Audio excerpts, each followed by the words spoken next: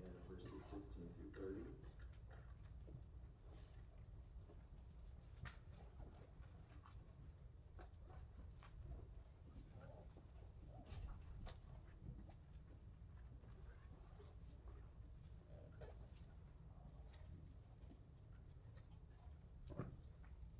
Okay.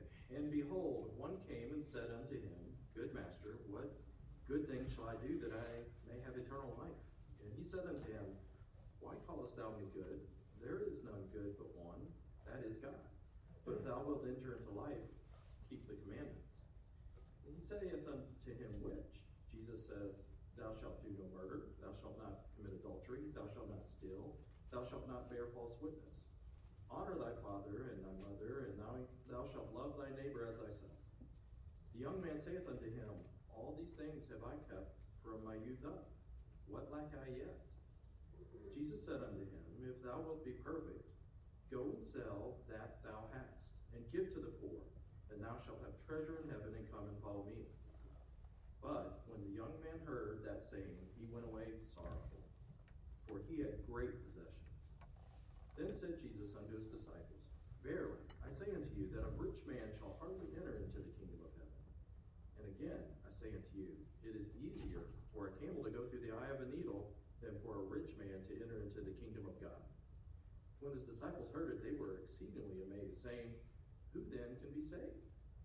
But Jesus beheld them and said unto them, With men this is impossible, but with God all things are possible. Then answered Peter and said unto him, Behold, we have forsaken all and followed thee. What shall we have therefore? And Jesus said unto them, Verily, I say unto you, that ye which have followed me in the regeneration, when the Son of Man shall sit in the throne of his glory, ye also shall sit upon 12 thrones, judging the 12 tribes of Israel. And every one that hath forsaken houses, or brethren, or sisters, or father, or mother, or wife, or children, or lands, for my name's sake, shall receive 100-fold, and shall inherit everlasting life. But many that are first shall be last, and the last shall be first.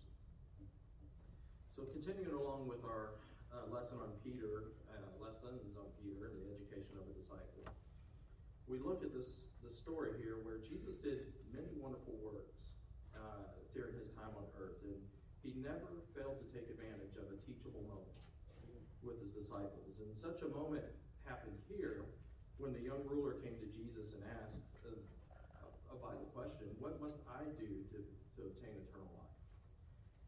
But the thing is, he didn't like the answer he got. And Peter and his fellow disciples received another vital piece of their education as Jesus gave a lesson to help with their undesirable attitude of what's in it for me. This brings us to our first point in the lesson, the hindrance of riches. One of the strongest tools in Satan's arsenal has always been the temptation to pursue material wealth. Of course, everybody needs money. We have to have money to feed our families and to take care of our daily needs, our physical needs, and to meet our responsibilities. And in fact, we're commanded by the Bible to take care of our own and to take care of those needs and to take care of our families. Money and possession are not wrong in and of themselves, but they're not to be our main pursuit in life. Money is a good servant, but a horrible master. 1 Timothy 6, verses 6 through 10 says, But godliness with contentment is great gain. For we brought nothing into this world, and it is certain we can carry nothing out. And having food and raiment, let us be therewith content. But they that will be rich fall into temptation and a snare, and into many foolish and hurtful lusts, which drown men in destruction and perdition. For the love of money is the root of all evil, which, while some coveted after, they have erred from the faith, and pierced themselves through with many sorrows. And in verse 9 there where it says, But they that will be rich, that means those that desire to be rich, that make it their main goal to be rich. Not that if you are rich, but if you try to be rich, if that's what you're pursuing. And riches can be a hindrance in the Christian life, but they can also be a blessing. I think it was very fortuitous. It was God working that somebody gave that money, and Pastor talked about it right here before my lesson, because that's kind of what one of the things we're talking about, is the ability to use those riches that have been given us by God to further his work. Solomon was a very rich man, and in fact he was probably the richest man, one of the richest men that ever lived, if not the richest man And he gained his wealth by keeping his priorities right. He sought after wisdom, and God blessed him with riches, with possessions. And we can see that in 2 Chronicles chapter 1. In verse 7 says, "In that night did God appear unto Solomon, and said unto him, Ask, what shall I give thee? And Solomon said unto God, Thou hast showed great mercy unto David my father, and hast made me to reign in his stead. Now, O Lord God, let thy promise unto David my father be established. For thou hast made me king over a people like the dust of the earth in multitude. Give me now wisdom and knowledge, that I may go out and come in before this people. For who can judge this thy people that is so great? And God said to Solomon, Because this was in thine heart, and thou hast not asked riches, wealth, or honor, nor the life of thine enemies, neither yet hast asked for long life, but hast asked wisdom and knowledge for thyself, that thou mayest judge my people, over whom I have made thee king. Wisdom and knowledge is granted unto thee, and I will give thee riches, and wealth, and honor, such as none of the kings that have been before thee, neither shall there be any after thee have the like." So Solomon asked God for wisdom, and God answered him by giving him both wisdom and riches. When Solomon's priorities and desires were in the right place, God blessed him with monetary wealth. When we have our priorities in place as well, we can experience great joy and contentment in the Christian life. That doesn't mean that we are going to be rich if we have our priorities in the right place, but God can bless us when our priorities are in the right place. And just because we have wealth or have been blessed with wealth, it doesn't make that bad in and of itself. It can be a blessing from God. So when it comes to finances, we must thank God for his blessings, but we also have to guard our hearts against the wrong spirit that can lead to an unhealthy pursuit of money. That brings us to point A. The rich man was self-righteous. So I can imagine this young ruler coming to Jesus and thinking, to get eternal life, I have to keep the commandments. But I have kept those commandments. And I can imagine the pride in being able to say that, I've done that, so I'm good, right? In his own eyes, he was a thoroughly righteous man. On another occasion, Jesus told a story about the parable of the Pharisee and the publican. And there can't be a much greater contrast between the two attitudes of those two people. And the point of this parable was that men's destinies is that the contrast between those 2 points. The first man was the personification of self-righteousness. And Jesus made it quite clear how he really stood in God's eyes. And we see this in Luke chapter 18, verses 9 through 14. And he spake this parable unto certain which trusted in themselves that they were righteous, and despised others. 2 men went up into the temple to pray, the one a Pharisee and the other a publican. The Pharisee stood and prayed thus with himself, God, I thank thee that I am not as other men are, extortioners, unjust, adulterers, or even this publican. I fast twice in the week, I give tithes of all that I possess. And the publican, standing afar off, would not lift up so much as his eyes unto heaven, but smote upon his breast, saying, God, be merciful to me a sinner. I tell you, this man went down to his house justified rather than the other. For everyone that exalteth himself shall be abased, and he that humbleth himself shall be exalted. And we kind of talked about this just a little bit last week when we were talking about public prayer, right? And standing up and trying to exalt ourselves rather than the Lord. And many of our own problems are rooted in a similar self-righteous attitude. We probably wouldn't stand up. I can't think of anybody here that would stand up in church and publicly proclaim their own goodness and how great they are. But just the same, sometimes I think we compare ourselves to others and feel pretty good about ourselves. And let's be honest, if we compare ourselves with some of the people in the world, we're doing pretty good, right? We live pretty well. We don't do a lot of the evil things that some of those around us do. And when we take the time to compare ourselves with them, it looks pretty good. But, hey, we're not too bad. But the point is that we're not supposed to compare ourselves with the world. We're not supposed to even compare ourselves with those around us. We're supposed to compare ourselves with Jesus. And when we do that, we don't look so good. We can always find somebody that looks worse than us. No matter how bad we are, there's always somebody that's worse than us. But when we compare ourselves to him, it makes all the difference. 2 Corinthians 10:12 says, "For we dare not make ourselves of the number or compare ourselves with some that commend themselves. But they, measuring themselves by themselves and comparing themselves among themselves, are not wise." Paul, who wrote the words above to the church at Corinth, said this about himself in Philippians chapter 3. "Though I might also have confidence in the flesh, if any other man thinketh that he hath whereof he might trust in the flesh, I more.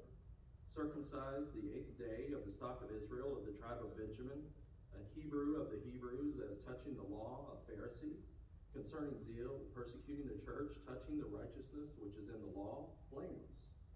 And in a fleshly sense, he had several really good reasons to be self-righteous. But here's what Paul, one of the greatest Christians that ever lived, went on to say. Philippians chapter 3, verses 7 through 10. "But what things were gained to me, those I counted loss for Christ.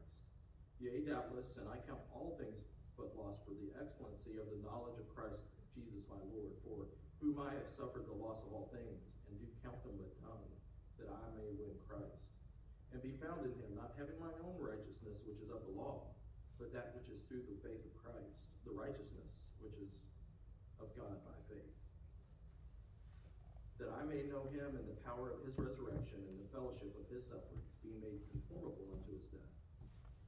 Paul's ultimate self-evaluation is this in 1 Timothy chapter 1. "This is a faithful saying and worthy of all acceptation, that Christ Jesus came into the world to save sinners, of whom I am chief."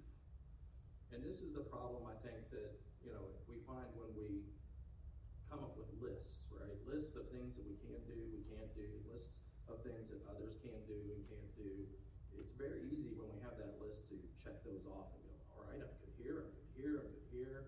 You're not good here. Oh, you don't do that one. It's very easy to be hypocritical and to be judgmental about others when we have those kind of lists. And that's why we should only be comparing ourselves to Jesus. One of Satan's biggest lies involves convincing people that they're just fine. And with that kind of list, it's easy to do that. I'm doing all of these things. I'm good. In fact, we're doing pretty great. Look at all these things I do. The moment that we feel self-righteousness creeping into our lives, we have to ask God to remind us that in our flesh dwells no good thing. Romans chapter 7:18. The church of Laodicea felt comfortable and confident in their riches and goods, but Jesus said they didn't know that they were actually poor and blind. Let's take a look at Revelation chapter 3, verses 14 through 18.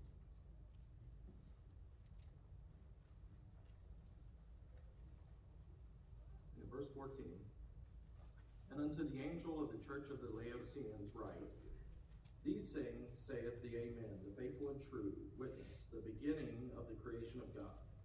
I know thy works. Thou art neither cold nor hot. I would that thou wert cold or hot. So then, because thou art lukewarm and neither cold nor hot, I will spew thee out of my mouth. Because thou sayest, I am rich and increased with goods and have need of nothing, and knowest not that thou art wretched and miserable and poor and blind and naked. I counsel thee to buy of me gold tried in the fire, that thou mayest be rich, and white raiment, that thou mayest be clothed, and that the shame of thy nakedness do not appear, and anoint thine eyes with eye salve, that thou mayest see." We have to guard ourselves against self-righteousness, realizing that a self-righteous attitude is the opposite of a humble and contrite heart. D.L. Moody said, "You can always tell when a man is a great way from God. He is always talking about himself, how good he is, but the moment he sees God by the eye of faith, he is down on his knees, and like Job, he cries, Behold, I am vile." Psalms 51:17 says, "The sacrifices of God are a broken spirit, a broken and contrite heart. O God, thou wilt not despise." Point B, the rich man was selfish. The response of Jesus to the statement of this rich man is really remarkable. Mark's account states that then Jesus, beholding him, loved him. The young man had just finished telling Jesus how good he was, but Jesus reacted with love and not with anger or rejection. Additionally, Jesus responded by saying, "One thing thou lackest," and told him that he needed to go beyond keeping the commandments and to being willing to sell his possessions and give them to the poor. He was attempting to demonstrate to this young man that his heart needed to be focused on others. Matthew 6:21 says, "For where your treasure is, there will your heart be also." And the Apostle Paul stated in 1 Corinthians 10:24, "Let no man seek his own, but every man another's will." We're not supposed to focus on ourselves, but rather on the needs of others. It has been said that if I only live for myself, I can only make a difference for one person. If I live for others, I can make a difference in the lives of millions. The poet and hymn writer Carrie E. Breck wrote, "Look all around you, find someone in need, help someone today." Selfish people find that there is no end to what they want, and happiness is always just a little bit out of reach.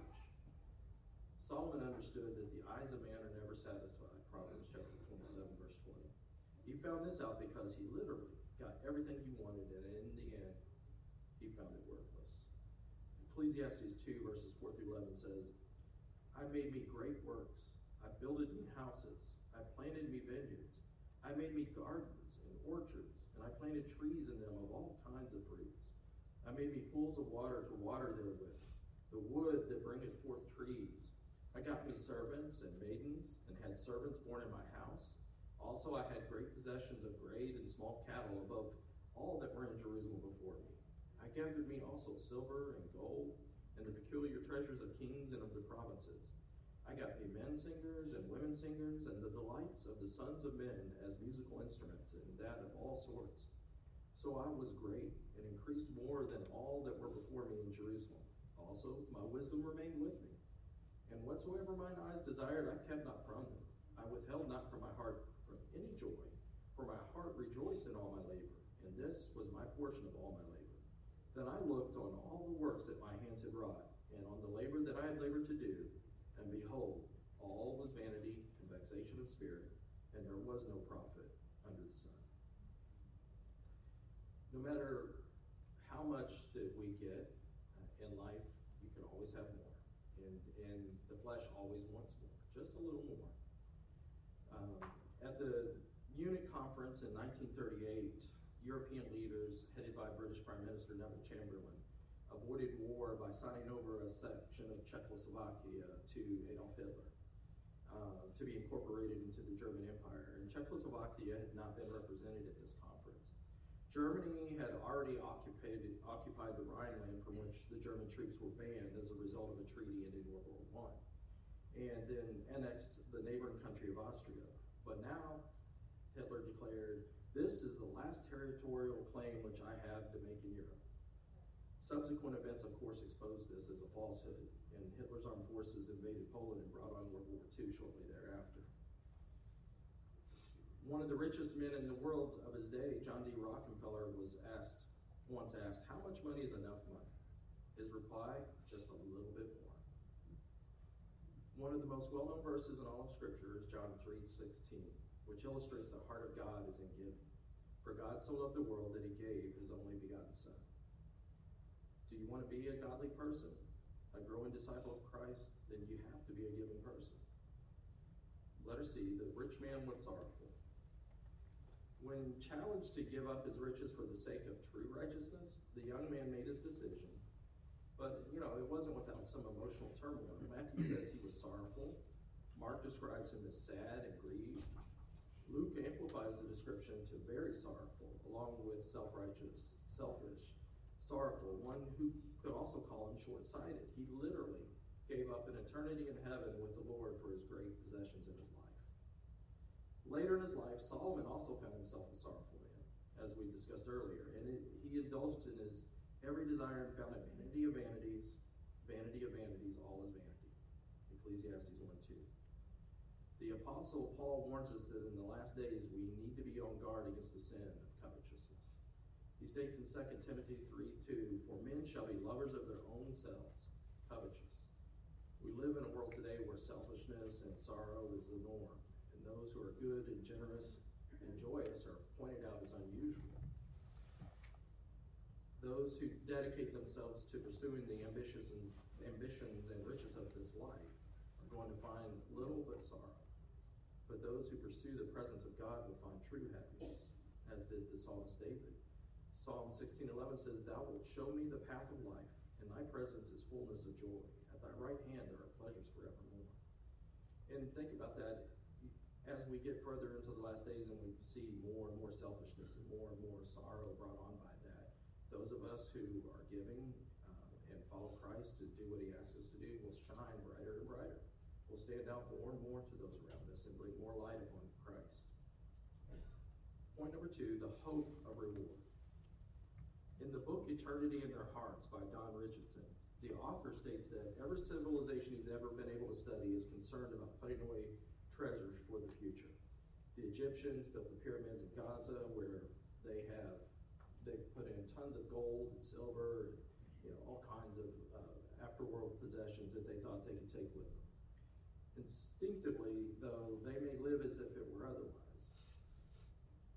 People understand that there's a future to consider, and as with every other matter, God gives us clear guidance on this. Matthew 6:19-21 says, "Lay not up for yourselves treasures upon earth, where moth and rust doth corrupt, and where thieves break through and steal. But lay up for yourselves treasures in heaven, where neither moth nor rust doth corrupt, and where thieves do not break through or steal. For where your treasure is, there will your heart be also." If our finances are all about this world, our heart will be in the world. And if our finances are invested in the things of God, we'll undoubtedly be more heavenly minded. And this is part of the lesson where I have written in some special notes here about giving a special gift, giving to a church project, which, once again, the gift that was mentioned this morning makes a very good point, better than I can make. But do you think that the person that gave that money was able to pass it along for God's work? Do you think they might have a special place in their heart for that courtyard, now that they've donated that money and the others that have given towards it? I do. If you've given to a special gift to a missionary to help them further their work, you're more invested in that work. You have a special place in your heart for that missionary, for the work that's going on there. Your treasure's invested there. So letter A, what will we give? Peter states in the 3 gospel accounts that the disciples had left all to follow the Lord Jesus Christ. The Lord makes it clear that he understood what the disciples had walked away from. He knew that they had left their homes, their families, their land, their livelihoods. And sometimes I think we might be tempted to look around us and become discouraged at what we have missed out on because we've chosen to follow the Lord. There's plenty of cases of people that were making great money, really being successful in the eyes of the world, and left it all to become a pastor, to become a full-time Christian worker. Some people from the world might look on that and go, well, what all did you give up to do that? But we must never forget that an omniscient God is very aware of everything that we've ever done for the Lord Jesus Christ. 1 Corinthians 15:58 says, "Therefore, my beloved brethren, be ye steadfast, unmovable, always abounding in the work of the Lord, for as much as you know that your labor is not in vain in the Lord." And Hebrews 6:10, "For God is not unrighteous to forget your work and labor of love, which you have showed toward his name, in that ye have ministered to the saints, and do minister." The psalmist Asaph, who struggled to see the goodness of God, got his perspective back when he went into the house of God. Let's turn to Psalms chapter 73.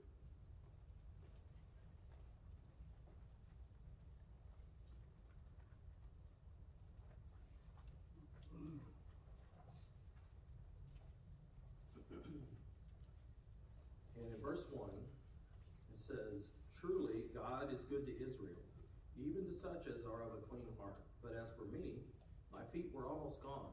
My steps had well nigh slipped. For I was envious at the foolish when I saw the prosperity of the wicked. For there are no bands in their death, but their strength is firm. They are not in trouble as other men, neither are they plagued like other men.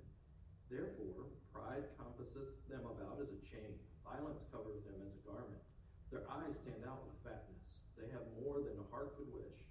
They are corrupt and speak wickedly concerning oppression. They speak loftily. They set their mouth against the heavens, and their tongue walketh through the earth. Therefore his people return hither, and waters of a full cup are wrung out of them. And they say, How doth God know, and is there knowledge in the Most High? Behold, these are the ungodly who prosper in the world. They increase in riches. Verily, I have cleansed my heart in vain and washed my hands in innocency. For all the day long have I been plagued and chastened every morning. If I say I will speak thus, behold, I should offend against the generation of thy children. When I thought to know this, it was too painful for me, until I went into the sanctuary of God. Then understood I therein. Surely thou didst set them in slippery places. Thou castest them down into destruction. How are they brought into desolation as in a moment? They are utterly consumed with terrors. As a dream when one awaketh, so, O Lord, when thou awakest, thou shalt despise their image. There are many things that we can choose to give. It doesn't just have to be money. We have many opportunities to give of our times, our talent, and our treasure. The words to the hymn, I Surrender All, by Judson Van Deventer say, all to Jesus I surrender, all to him I freely give. It's much easier to sing than to actually live. But we have to understand that God gave and he asked us to give. In the Gospel of Matthew, Jesus sent his disciples to preach and to heal, but also to give. Matthew 10, verses 7 through 8 say, and as you go, preach, saying the kingdom of heaven is at hand. Heal the sick, cleanse the lepers, raise the dead, cast out devils. Freely you have received, freely give. There's a story that I've found that talks about a small boy whose parents were trying to teach him to tithe and to give in church. And as the offering began, the boy's mother gave him $1 and asked him to put it in the plate. The little boy refused and continued to refuse. And finally, the mother gently took the $1 from him and put it in the plate. The stillness of the moment was punctured by the little boy going, I want my $1 back! His mother was mortified. She could not get him to be quiet. He kept crying, I want my $1 back! And the rest of the church tried not to laugh as they heard this little boy crying for his $1. I want my $1 back! I want my $1 back! After the offering, the pastor stepped up to the pulpit and addressed the people. He said, we shouldn't laugh. Maybe he's voicing some of our own feelings. Maybe we give, but we do it grudgingly, out of a sense of obligation. We may not say it, but I think some of us think it. I want my $1 back. Letter B, what will we gain? After the Lord talked about what the disciples had sacrificed to follow him, he makes it clear that they were sacrificing something extremely minimal and modest by comparison. And then what they were going to gain, or what they gave, would be replaced by something that would be beyond their wildest imaginations. In Matthew 19:28, Christ told them that those who followed him would literally sit on thrones judging the 12 tribes of Israel. This is a pretty incredible illustration of those that would be last becoming first. In Matthew 20:16. To go from being homeless followers of the rejected Messiah to being rulers over the tribe of Israel perfectly illustrates what it means to sacrifice now and to be blessed in the future.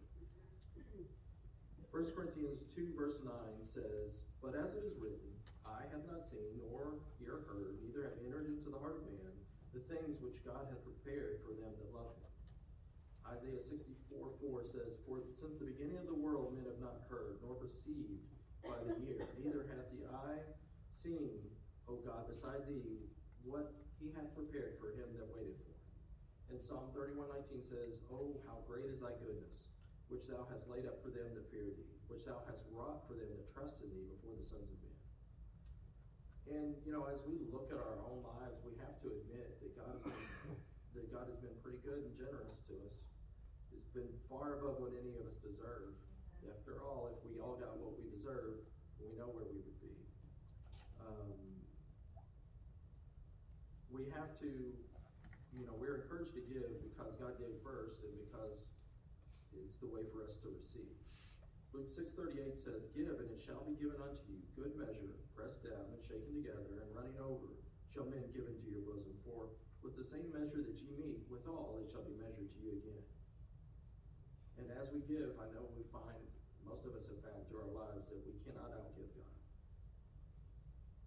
It makes me think of remember these verses that we just read. Remember, I'm sure most of us over an age that we've seen The Price is Right at some point in our lives.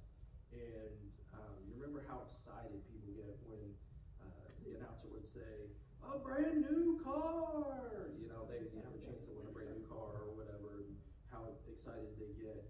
But try to imagine how excited we will be the day we lift up our eyes in heaven and we see what God has prepared for us. It's going to dwarf anything that we can get here on earth. Point number 3, the 100-fold restoration. So, as we finish up with the lesson, the Lord makes an amazing statement. He tells the disciples that they're going to receive 100-fold for what they had given. And I don't know how many of you are investors or you have your 401k or whatever, but 100-fold amounts to 10,000%. So it'd be a pretty hefty return on an investment, more than any of us can dream about in our investing here. The Lord is teaching us that if we give, God's going to give back, and He'll give back in much larger measure and in a much superior quality. Letter A, a reward in the present life. In both Mark and Luke, the Lord states that we will be rewarded in this present life, now, in this time. Mark 10:30 says, in this present time. Luke 18:30 says, in this present time. Yes, in the words of the song, it will be worth it all when we see Jesus. But Jesus makes it clear that it will be worth it all now as well.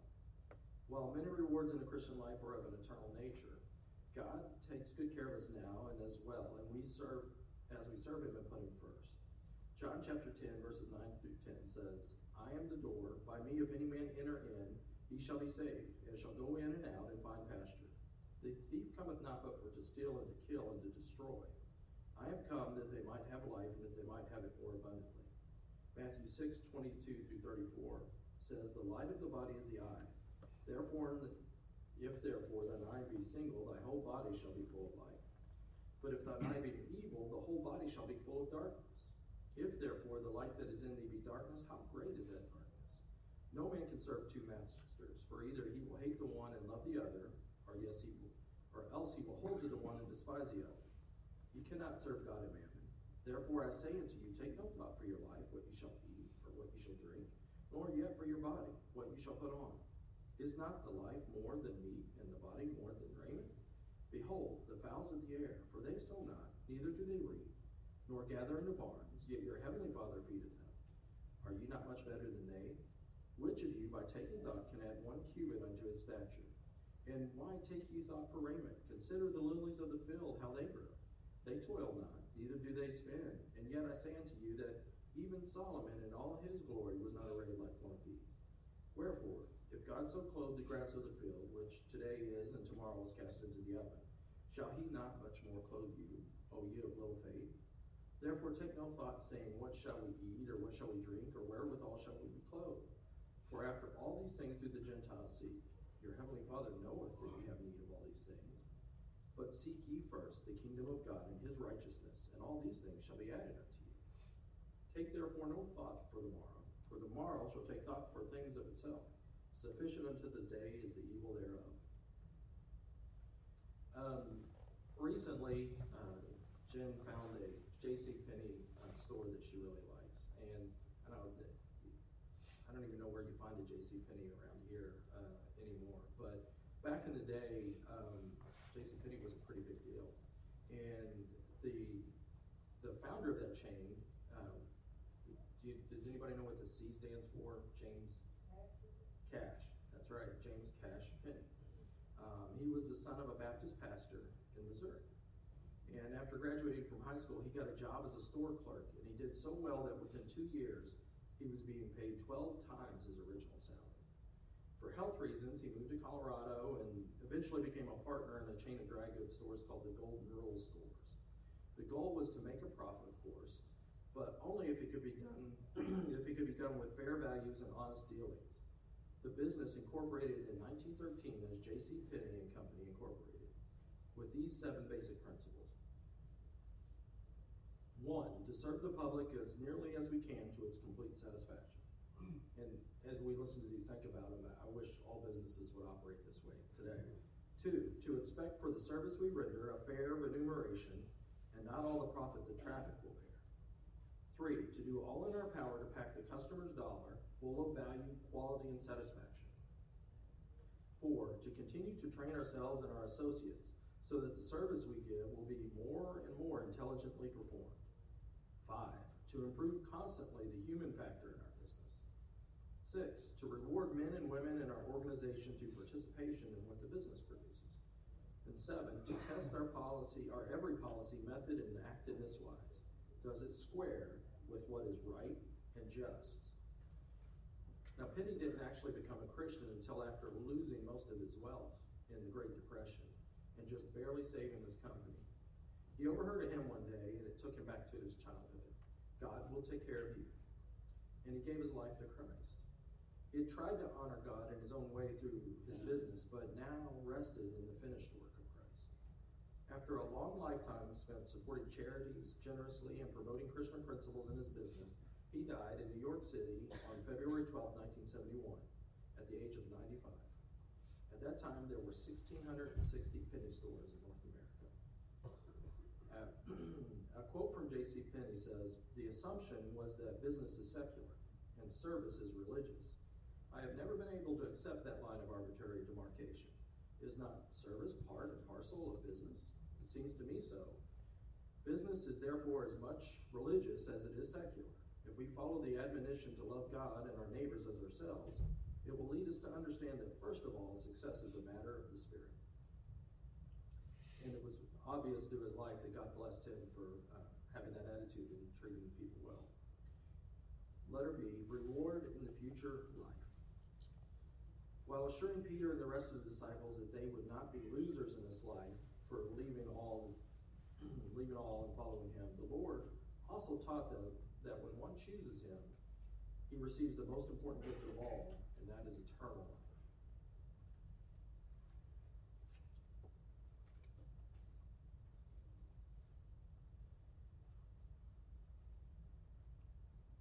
Luke 19:10 says, "For the Son of Man has come to seek and save that which was lost."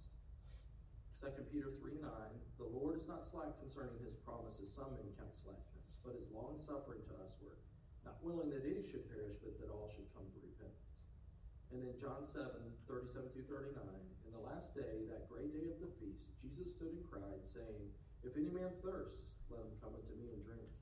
He that believeth on me, as the scripture has said, out of his belly shall flow rivers of living water. But this spake he of the Spirit, which they that believe on him should receive, for the Holy Ghost was not yet given, because Jesus was not yet glorified." One temptation I think that all people have in common is the tendency to walk by sight rather than faith.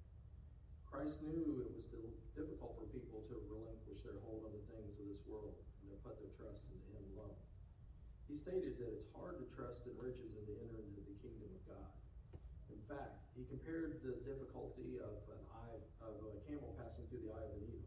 And that was actually a pretty common saying, Jewish expression back in those days for something that was impossible.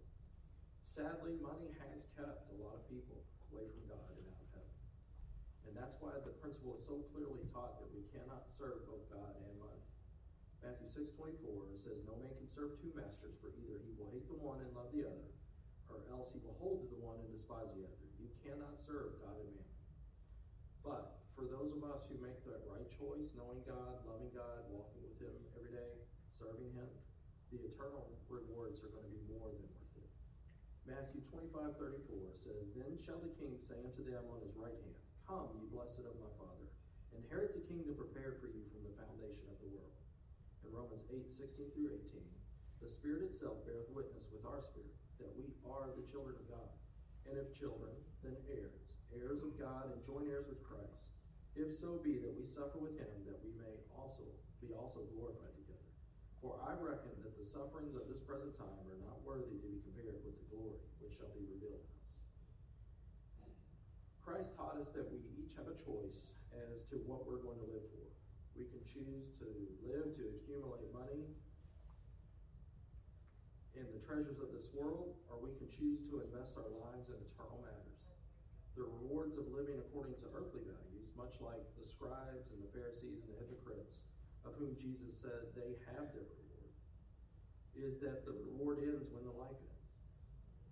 The rewards of living for eternity, making the choice to make whatever earthly sacrifice God calls us to make for the sake of his kingdom, are bestowed by both the Lord in this life and in the next life. Let's pray. Heavenly Father, I pray that you would help us to take this lesson to heart, that you would help us to bring our hearts into the right place where we are giving and doing and saying what you would have us to do to bless your work and to further your work here on earth, and that we would put our trust in you and not in our own abilities. I ask these things in the name of Jesus Christ. Amen.